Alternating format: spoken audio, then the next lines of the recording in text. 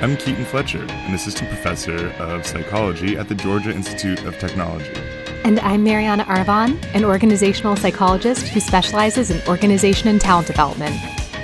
And this is Healthy Work. Hey, Keaton. Hey, Mariana. How's it going?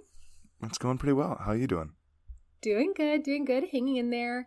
I have a question for you today. Hit me. How do you feel when you're at home after hours and something work-related pops up that demands your attention? Oh, man. So this is really hard because it depends on when in my life you asked me this, and also what the origin is. So, sorry, this would be a little in-depth. I guess before we had kids, if something work-related came up after work, most of the time I was like, okay, great, let me do this right now because I don't want to think about it more. And as long as I wasn't out doing something, I was happy to do it, Once we had kids and multiple discussions as partners, because I'm still more of an integrator than a segmenter, and certainly compared to Kim. And by that you mean you like to have a blended approach with how you operate with work and family. You don't have a strong boundary between them. Exactly. Very flexible, permeable boundaries. And Kim was like, this is not going to keep working now that we have kids. I want to support you, but we need to change this. And so, I've really appreciated it. It's helped me create those boundaries better. And so now if I get contacted about work after hours and it is not urgent or from someone that I don't feel like I owe them something, then I'm I'm going to deal with this later, because I still have my email up so I see everything. But if it comes up, if we're talking about work, Kim and I, because obviously we work together, we do the same thing.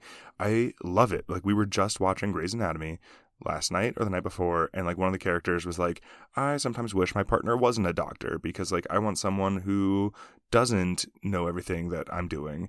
And I was like, I don't want that at all. I'm really happy that we have this to bond and talk about, and I can just talk to you about work and you get it. And she's like, I feel the same way. So very long-winded answer, but it's complex is how I feel. This was a tough question, and that answer sort of beautifully illustrated the complexity of this topic. So thank you for that. I would also agree that it is very complex and hard to answer easily. And that's sort of the premise of this study that I have to talk to you about today. This came out recently in Work and Stress. It's by Darwi and colleagues. Apologies if I mispronounced that. But essentially, here's sort of the premise. So we generally in the literature have assumed that when we have something popping up at home that relates to work and it's in our non-working hours, so some type of home to work transition is required, we generally have assumed in our field that this is a bad thing, right? So work to non-work interruptions after hours, bad. Right? So, we've sort of taken the Kim French philosophy, and lots of other people have that philosophy too. My husband's also an academic. He has the same idea, right? If he gets an email from anything work related on the weekends or after hours, he gets super grumpy about it. So in general, we've sort of assumed that approach, right? And the whole point of this study was really to question this and think about, well, wait, this is a complex situation, and how do we actually feel about the particular work-to-home transition that had to occur? How do we actually appraise it? Do we appraise it as something good that sort of helped us in some way materially, or do we perceive it as something negative, something sort of interfering, something that's interfering with our obstacles or our goals, etc.?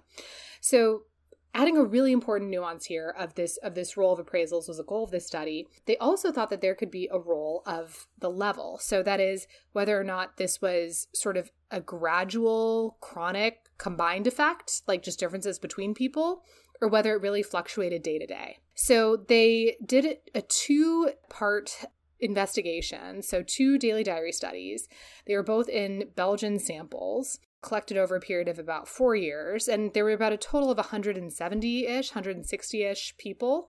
And what they did is they surveyed them. In both cases, they surveyed them in a daily diary format. They had them at night over 2 work weeks report whether or not they experienced home to work transition. So something basically popping up at work after hours at home. how they appraised those home to work transitions. To what extent were they appraised positively? To what extent were they appraised negatively? And then they also measured psychological strain and work engagement. So they wanted to see, how stressed out people were and just sort of how engaged they reported being sort of at work that day. So they ran their analyses across these two studies, and what they found was that daily positive appraisals did not relate to more daily work engagement. So if you felt that the home to work transition was more positive, you did not report being more engaged in work. And if you found that the home to work interruption was negative, like if you actually didn't really enjoy it or felt that it was inhibiting your goals in some way, it actually didn't relate to less work engagement that you reported at that time either. So really nothing going on there in terms of engagement and appraisals and having work pop up at home. At the between person level, they did find that if you had like a few days of positive appraisals of home to work transition, so again, things popping up at home that were related to work, if you had more positive appraisals of those, you did have more, on average, daily work engagement. So that's sort of the chronic effect. That's the cumulative effect, right? But at the between person level, if you had a few days of negatively appraising work to home transitions that popped up, it did not relate to less engagement on average. Yeah, so some interesting things going there. So basically they found nothing at the daily level with work engagement in terms of positive or negative appraisals of these interruptions or transitions. And at the between person level, only positive appraisals of these work to home transitions related to more positive work engagement. Turning to psychological strain, they found a very, very similar pattern. No relationships at the within person level. So if you had more home to work transitions, work popping up at home, and if you appraise them negatively, you did not have more daily psychological strain that day. And if you had more positive appraisals of home to work transitions, you did not have less psychological strain that day.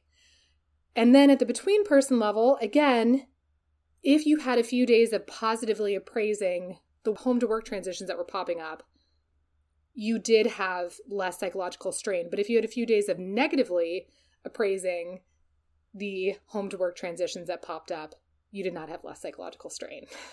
So basically nothing going on at the within person daily level.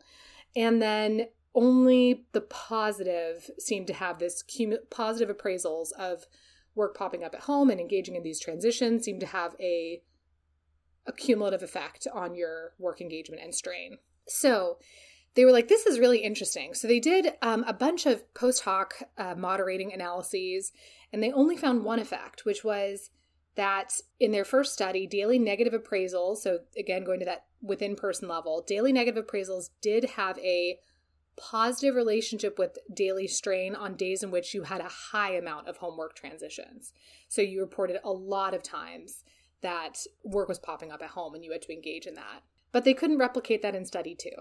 So that means we have to have a big grain of salt with that. So essentially, that is the study. Appraisals do seem to matter. So they did, look at, do home to work transitions predict alone in and of themselves? Do they predict strain? Do they predict engagement?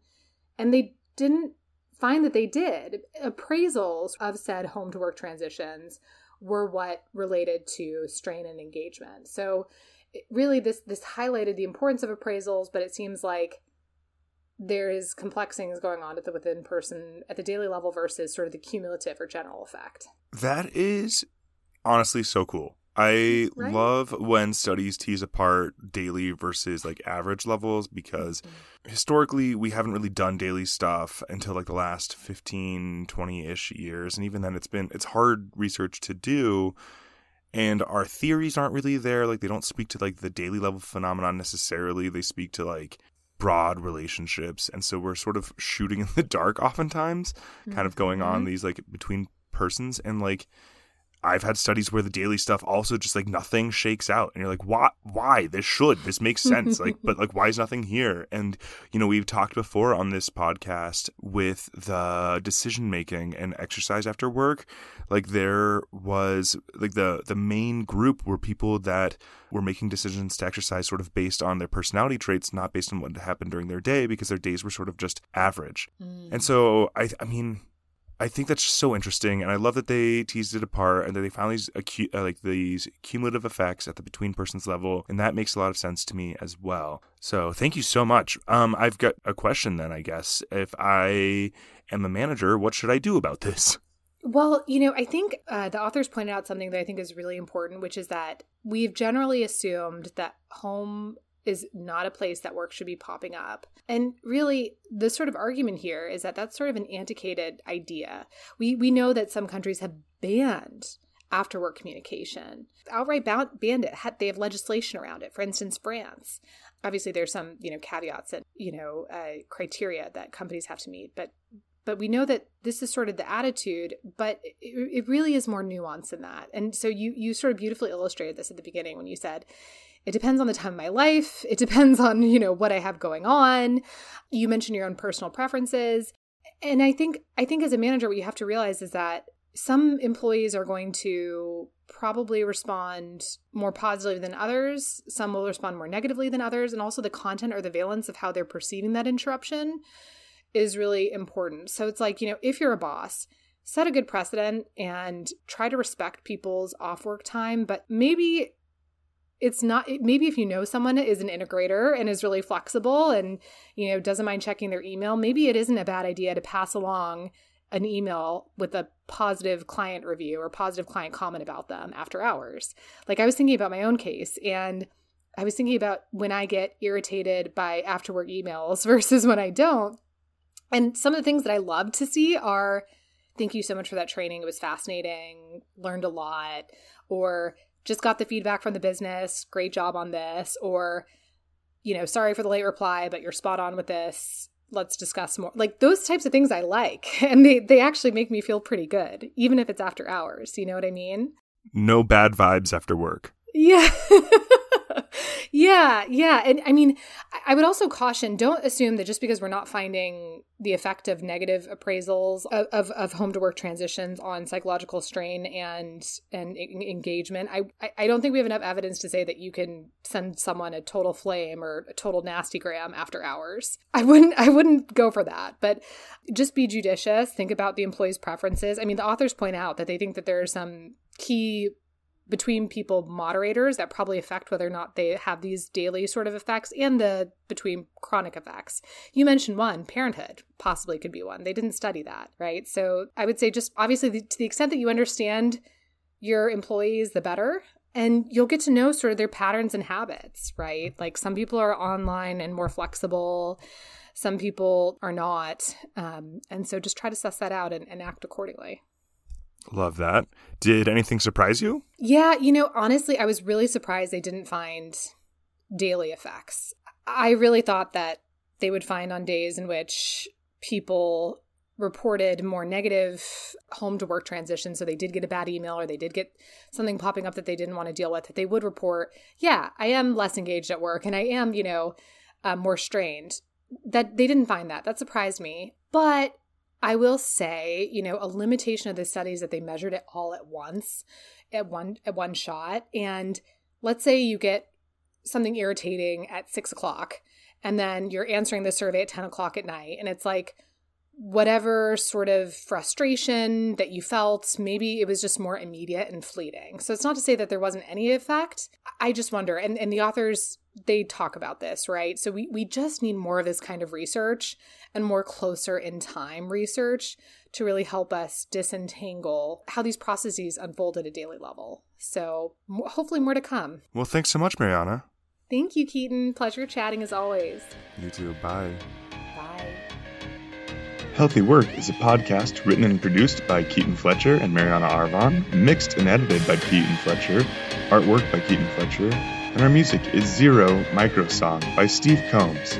Please like us, follow us, and subscribe on whatever podcatching software you use, and leave a review in the iTunes store. It really does help get us out there.